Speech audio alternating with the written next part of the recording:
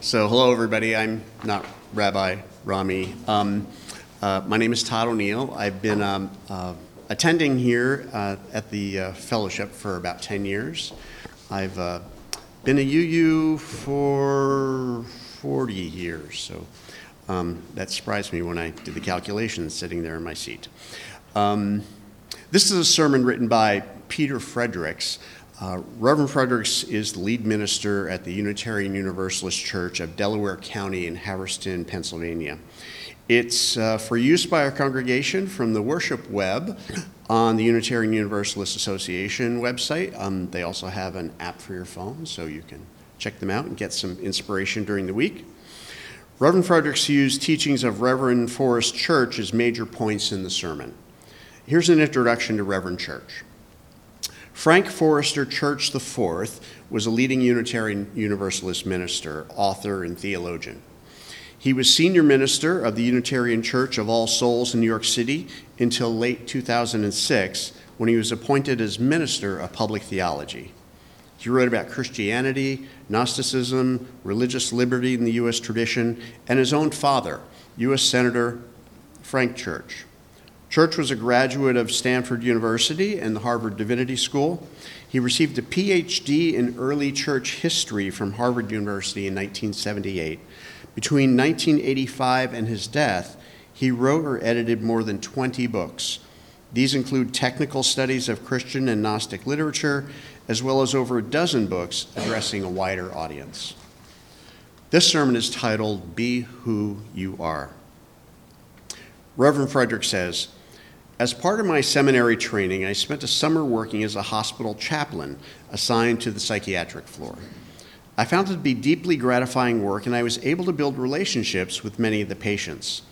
Some were long-term, and others had a quick turnaround. Some were what we called bouncers. These were people who would be admitted to the unit because of some behavioral issue. Oftentimes, they'd simply gone off their meds and needed to be restabilized, treated, and then released. But within a matter of days or weeks, they'd bounce back to the unit again. In the course of my 8 weeks at the hospital, some patients bounced several times. My favorite bouncer was Rose. Rose was a lovely woman who was about 80 years old who suffered from schizophrenia. Rose would be brought into the unit very agitated and aggressive, but within a day or so, with the proper medications, she'd be sweet as a peach. Rose and I had many long conversations about God and love and heaven, and she was rock solid in her Baptist faith. During one of our conversations, Rose expressed to me her concern about all the people who were interviewing and examining her. She was tired of being treated like a lab rat and told me that she was afraid to talk to the doctors. I tried to reassure her that they were here to help her, and I suggested that she be honest with them in answering the question, just be yourself, I told her, and they'll take good care of you. Rose's response to my sage advice was a priceless gem that I'll never forget. Be myself, she said. Of course, I've got to be myself. Everybody else is already taken. Today is the third and final sermon in our series honoring Reverend Forrest Church, the pastor of All Souls Unitarian Church in New York City for 30 years. Last month, we sat with the first two parts of the mantra, in which he claimed served him well as face his death. Want what you have and do what you can. The third leg of this stool is a simple statement. Be who you are. Let me first dive you into a short refresher on the first two testaments before we dive into the third. When Church urges us to want what we have, he's not telling us to settle, but he's reminding us that even when things look grim, there is much to be thankful for. He uses the metaphor of a window with many panes of glass, each pane representing one of the many aspects of our lives, our health, our job, our relationships. When one pane gets clouded over, he tells us, we must resist the urge to press our noses against that darkened pane, to the exclusion of all others. Instead, we should step back to allow the light from the other panes filter through. Church tells us to engage in thoughtful wishing rather than wishful thinking, and thus to be grateful for all the gifts in our lives. To do what we can is to recognize both our own power and our own limitations. He writes that doing what you can means doing all you can, no more and no less. It's not just mucking by, but it's not trying to do more than you can do either, not stretching yourself out so far that you can't help but force a failure. When we do what we can, we seek to achieve the significant goals that lie within our power, and while we may risk failure, we don't set ourselves up for certain defeat. And now we find ourselves face to face with Church's third admonition. Be who you are. This, he admits, the hardest task of all. Simply put, he tells us to be who you are is not to fake your existence. He writes that each of us is unique, with unique flaws and gifts. The world doesn't owe us a living. We owe the world a living, our very own. In his book, Love and Death, Forrest Church tells of the opportunity he had as the son of U.S. Senator Frank Church to enter politics while he was still working on his doctorate in theology. After running his father's presidential primary in Nebraska, the son was ready to jump into the father's footsteps and run for public office himself. Fortunately, he listened to his father's advice to live his own life, not the life his father led. And in doing so, writes the younger Church, I found my calling. I answered a call that was mine and not someone else's. He goes on to tell us to envy another's skills, looks, or gifts, rather than embracing your own nature and call, is to fail in two respects. In trying unsuccessfully to be who we aren't, we fail to become who we are. Be who you are, as Rose pointed out. It's a rather inane concept. Of course you are who you are. You are who you are because everyone else is already taken. But if it's so simple, then why do we need to spend so much of our lives trying to be who we're not? Trying to be like someone else, or trying to be the someone that someone else thinks or wants or makes us believe that we should be. In the words of May Sarton's poem, why do we spend so much of our lives dissolved and shaken, wearing other people's faces? To be who we are, who we were born to be, is no easy task. Consider for a moment one childhood and how we learn most of what we come to know. Although our intellect develops the ability to discern and debate, our most basic form of learning is emulation, or to put it in its simple terms, copying. Like a giant game of follow the leader, we grow up watching what others do and observing the outcomes. If we like what we see, we try to do the same in hopes of gaining a similar result. From a very early age, we are wired to be like rather than simply to be. For some of us, this message was explicit. Why can't you be more like your brother, sister, cousin, fill in the blank? Our media convinces us that to be accepted or happy or successful, we need to act a certain way, drive a certain car, or marry a member of the opposite sex. There's a reason that the Rolling Stones song Satisfaction is still going strong nearly 60 years after its release. It speaks in part to the futility of trying to be the person that someone else thinks we should be. When I'm watching my TV and that man comes on to tell me how white my shirts can be, but he can't be a man because he doesn't smoke the same cigarettes as me. I try and I try and I try, but I can't get no satisfaction. Role models are invaluable for us on both a societal and an individual level. They serve to inspire us and to motivate us, consider what is possible. And there are certain traits of aspects of others that we should try to emulate. I grew up when Superman and Batman were all the rage on TV, and who can argue that we shouldn't work for truth, justice, and the American way? The danger comes, of course, when we try not to be just like our role models, but to become them. This is a recipe for disaster and a formula for failure. Neither you nor I will ever be more powerful than a locomotive or capable of leaping tall buildings with a single bound. So when we try to be like Mike, remember that Michael Jordan commercial? We're destined for disappointment. Even if it's not superheroes or pro athletes we try to model ourselves after. In Forrest Church's case, he came close to making the mistake of trying to become like his father, the powerful Senator Frank Church of Idaho. Sometimes the influences that exert their power over us are more subtle than this. We grow up in a family of achievers, and although nothing is explicitly stated, we incorporate the message that much is expected of us.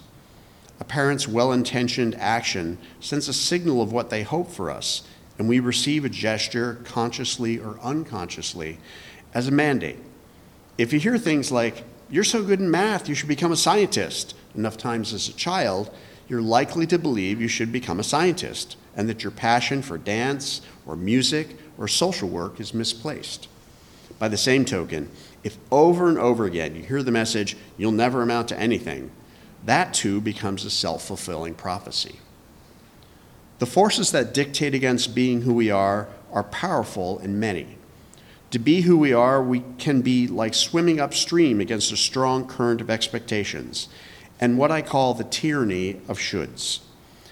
And as if these forces aren't enough to defeat us, to be who we are is made all the more challenging by our lack of self-knowledge and self-awareness.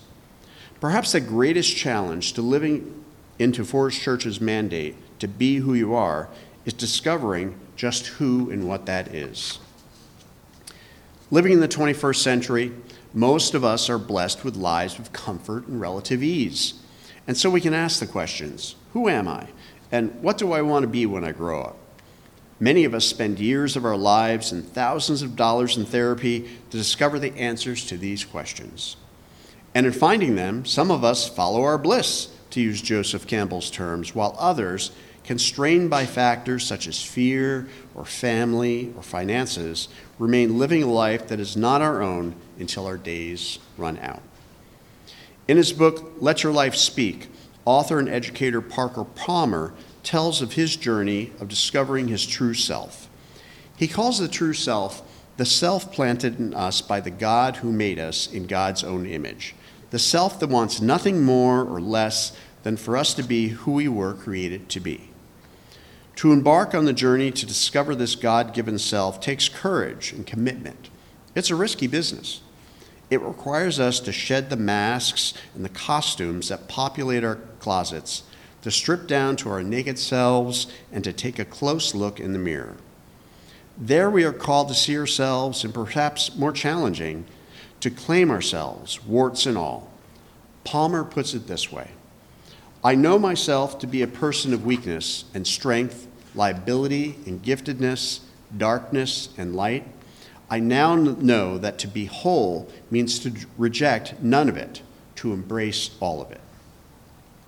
This might seem all terribly narcissistic, navel-gazing, but it is imperative that we discover our true selves and claim our wholeness in order to fulfill that other mandate that we receive from Forest Church, to do what we can. When we fail to discover our true selves, when we cling to the persona that are nothing more than the masks we wear or the fulfillment of the expectations of others, it's easy to simply remain victims of our own condition. We're disempowered puppets, actors playing out a script not of our own making. We claim God or our parents or our partners for other circumstances. But when we do the hard work of discovering our true and authentic selves, of claiming our whole selves, we are calling to live into those selves. Embracing one's wholeness, Parker Palmer writes, makes life more demanding, because once you do that, you must live your whole life. You must, in the words of Forest Church, be who you are. The good news is that it's not too late. It's never too late to start the journey of self-discovery, of shedding the skin that we've worn since our birth, that has, like an ill-fitting suit, never felt quite right. May Sarton is testament to this fact. When she wrote the words, "Now there is time and time is young," she was 83 years old. It was at this chronologically advanced age that she discovered her true self and finally felt her own weight and density. To be who we are is to offer to the world the greatest gift we can give. To invest our lives and all that we do with sincerity, authenticity, and deep commitment leads us into relationships with other authentic selves. And in entering into those relationships that are sacred in the true meaning of that word, we cannot help but bring our collective power to bear against the forces of injustice, hatred, and oppression. Our collective wholeness will, by definition, heal the world.